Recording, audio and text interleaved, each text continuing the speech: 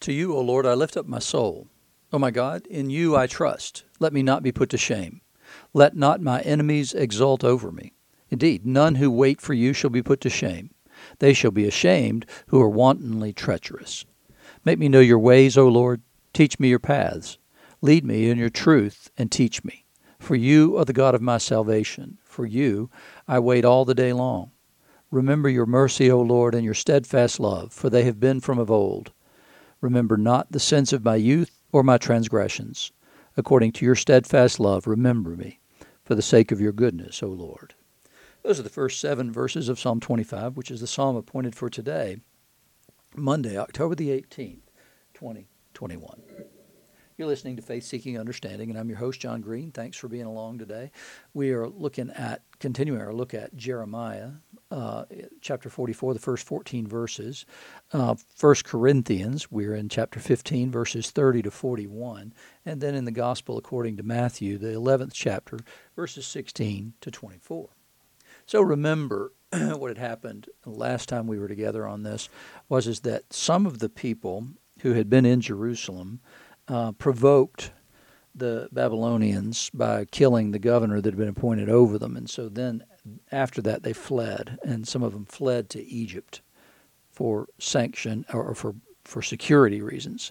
They fled to Egypt thinking that they would be safe over there, which is, again, an odd thought considering how the nation actually began with the Passover and the coming out of Egypt and the slavery that they had endured there.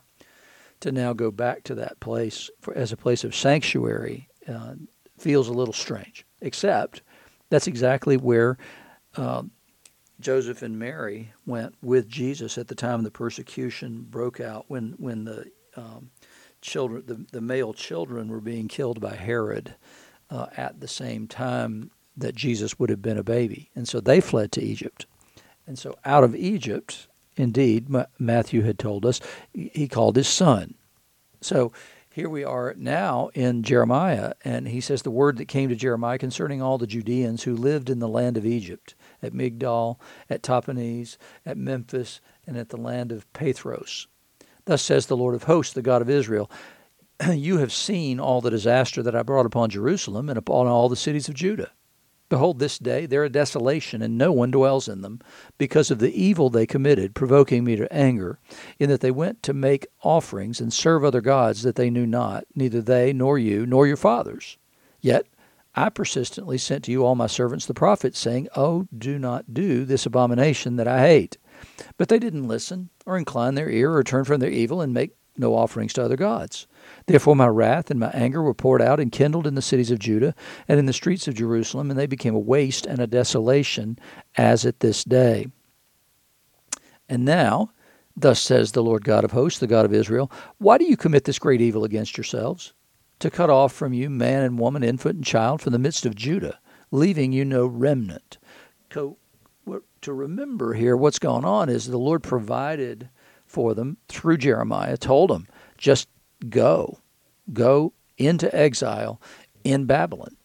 That's the plan God had for the remnant of his people, was for them to go to Babylon and remain together as one.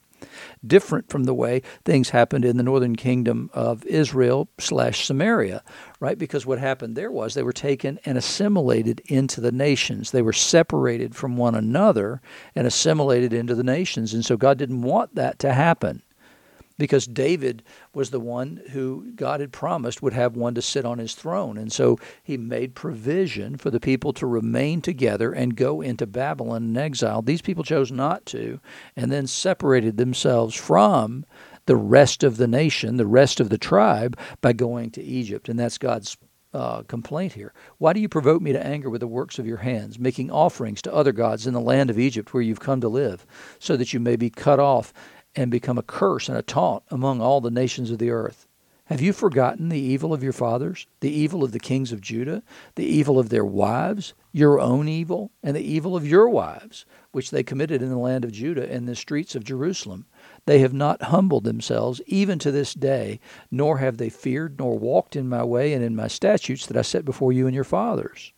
So what he's looking for, what God's looking for, is for these people to repent, but they continue to pursue their own way. by going to Egypt against his provision for them in Babylon.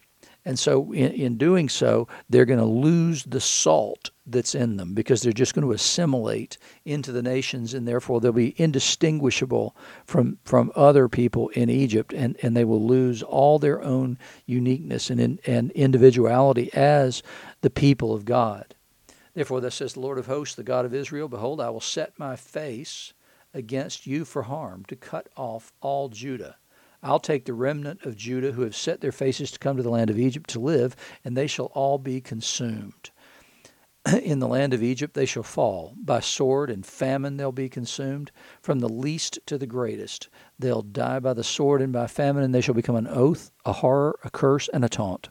I will punish all those who dwell in the land of Egypt, as I have punished Jerusalem, with the sword, with famine, and with pestilence, so that none of the remnant of Judah who have come to live in the land of Egypt shall escape or survive, or return to the land of Judah, to which they desire to return to dwell there, for they shall not return, except some fugitives. So they have cut themselves off from their fellows by failing to do as the Lord commanded, and they've gone elsewhere. They've followed the devices and desires of their own hearts, and they have gone over to Egypt, and God says, you'll never come back. This is the way it works. You were disobedient to my commandment, and you did what seemed right in your own eyes, and you went to Egypt rather than Babylon, and now you'll never return. There will be no mercy for you because you've chosen the path that you've chosen. It's on you. I gave you an option, and you chose another path. And that can be essentially the theme for all apologetics. And that is that you were given an option, and you chose something else. So it's not God sending people to hell.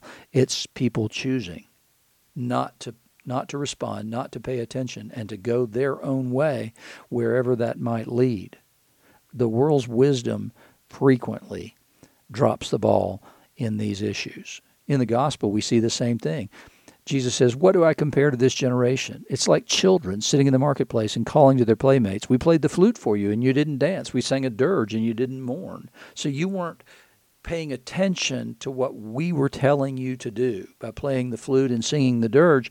We intended you to do something very specific. You should have danced when we played the flute, and you should have mourned when we sang a dirge, but you refused to play the game the way we told you to play it. He says, John came neither eating nor drinking, and they said, he has a demon. The Son of Man came eating and drinking, and they said, look at him, a glutton and a drunkard, a friend of tax collectors and sinners. Yet wisdom is justified by her deeds. And what he's saying there is that I'm not looking to the world to justify who I am or to care who I am. I want to save the world. But if the world is here and I won't dance according to its tune, then that's not my problem. It's the world's problem, because it's the other way around. You're supposed to line up and follow me. John came preaching the gospel, preaching the message of repentance of sins for the coming of the kingdom. And they said he has a demon. And now Jesus comes and does this, and they say he's a glutton and a drunkard and a friend of tax collectors and sinners. He and John neither did things the way the world wanted them to. They refused to be conformed to the mold that the world had for them. And he's saying that in the long run, I'll be on the right side of history. That's what it means when wisdom is justified by her deeds. In the long run, you'll all see what's true and right and good. And then he began to denounce the cities where most of his mighty works had been done because they didn't repent. Woe to you, Chorazin! Woe to you, Bethsaida! Both of these are villages in Galilee. For if the mighty works done in you had been done in Tyre and Sidon, they would have repented long ago in sackcloth and ashes. Tyre and Sidon are Phoenician cities. They're coastal cities up northwest of Galilee, and those were pagan cities. And so these people would have looked down on the inhabitants of those places. And Jesus said, if I'd done these things among those pagans, they would have turned. They would have repented, and they would have done exactly what John the Baptist was calling you to do, and they would have repented and turned to the Lord. But I tell you, it'll be more bearable on the day of judgment for Tyre and Sidon than for you. I mean, what an awful thing to proclaim against his own people. These are Jewish places where he's speaking and saying these things to. And it's not the only time that Jesus commends non-Jews over the Jews and said they would have done all these things, but you just treat it like it's no big deal because it's not exactly the way you would have it be. Remember, he'd been condemned for doing things on the Sabbath and all that, and doing things out of order, I guess, by proclaiming forgiveness of sins prior to the healings. He said, and you, Capernaum, will you be exalted to heaven? No. You'll be brought down to Hades. And Capernaum features extravagantly, really, in the first 10 chapters of Matthew's Gospel and in the beginning of all the Gospels. Capernaum is one of the chief places where Jesus' ministry is operating, is in these cities. And so there's many, many healings that he does in those places. And yet, he's saying here, it hasn't had any effect. All it's done is do some healings. They're just miracles. That you're not seeing that these aren't just miracles, they're signs. And those signs are pointing to a reality, the reality of who Jesus is. And the coming of the kingdom has come into your midst, and you're still continuing to sin and to live into sin. That's not even good enough for you. He said, for the mighty works done in you had been done in Sodom, it would have remained until this day, but I tell you, it'll be more tolerable on the day of judgment for the land of Sodom than for you. You'll be brought down to Hades. I mean, what a powerful, powerful statement that is, to say that. To speak about Sodom would have repented, and you didn't. And we can become hardened in our religiosity and fail then to heed and hear and see and respond. Because it's not just seeing, it's responding appropriately to the Lord in our midst. And he's saying you're not. You're seeing great things, you're celebrating great things, but you're not seeing them at the spiritual level. Paul comes back and says, why are we in danger every hour? I protest, brothers, by my pride in you, which I have in Christ Jesus our Lord. I die every day. And certainly Paul did face danger nearly all the time. He said, what do I gain if, humanly speaking, I fought with beasts at Ephesus? Now, that's a very strange statement, obviously, and there's a lot of disagreement, let's say, among commentators about whether Paul actually was forced into the arena to fight a beast. Now, that would not be likely, given the fact that he never says anything about it, for one thing, and also because he's a Roman citizen, and so they can't be forced to do that. But so I'm going to go with a metaphorical interpretation that says these are the people like Demetrius the coppersmith and them who came out against Paul and wanted him tried and drummed out of the city. He said, if the dead are not raised, let us eat and drink, for tomorrow we die. In other words, none of this matters anyway. If the dead are not raised, then it doesn't make any difference. None of this means anything at all. He said, don't be deceived. Bad company ruins good morals. Wake up from your drunken stupor, as is right, and do not go on sinning, for some have no knowledge of God. And I say this to your shame. And again, these are those who have said, eat, drink, and be merry, for tomorrow we die, because they don't believe in the resurrection of the dead. Remember, Paul said there are people there that don't believe in the resurrection of the dead. And the reality is, if you don't believe in the resurrection of the dead, then there's nothing to constrain you in your actions. You should pursue your desires and just don't worry, be happy. Don't bother with your conduct because it doesn't matter anyway. There's no final judgment. There's no eternal life. He said, but someone will ask, how are the dead raised? With what kind of body do they come? You foolish person, what you sow does not come to life unless it dies. And what you sow is not the body that it's to be, but a bare kernel, perhaps of wheat or some other grain. But God gives it a body as he has chosen, and to each kind of seed its own body. Not all flesh is the same. There's one kind for humans, another for animals, another for birds, and another for fish. There are heavenly bodies and earthly bodies, but the glory of the heavenly one is one kind, and the glory of the earthly is of another.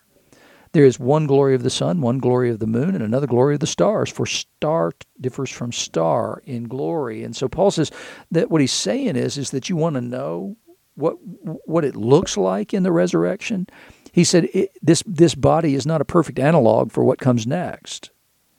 He said that we are all different before the Lord, just as all things differ from one another. And what you'll get is not what you have today. The one's imperishable. This one is perishable. One dies, the other doesn't die. It's an eternal body. And so there must be something different about that eternal body than there is from this physical body in which we live today. He's not saying the physical body doesn't matter, but he says that it serves its purpose here. And just like Jesus speaks about those things falling into the ground and dying, the husk will be removed and what comes forth will be new life. So when you plant a seed, it doesn't come up looking like that seed. It comes up as a totally different thing. And so that's what he's trying to say. But what he's also trying to say in all this is you're supposed to be different today too. That's the point of hearing the gospel, is to respond to the gospel by taking corrective action in those areas in your life where those things need to change. It's not a difficult process, but the gospel then is planted in our hearts, and it breaks open, and a new thing springs forth in us. And that's the way it's intended to be. And that intention then is for us to follow God's will for our lives in every single aspect of our lives, just as Jesus has done.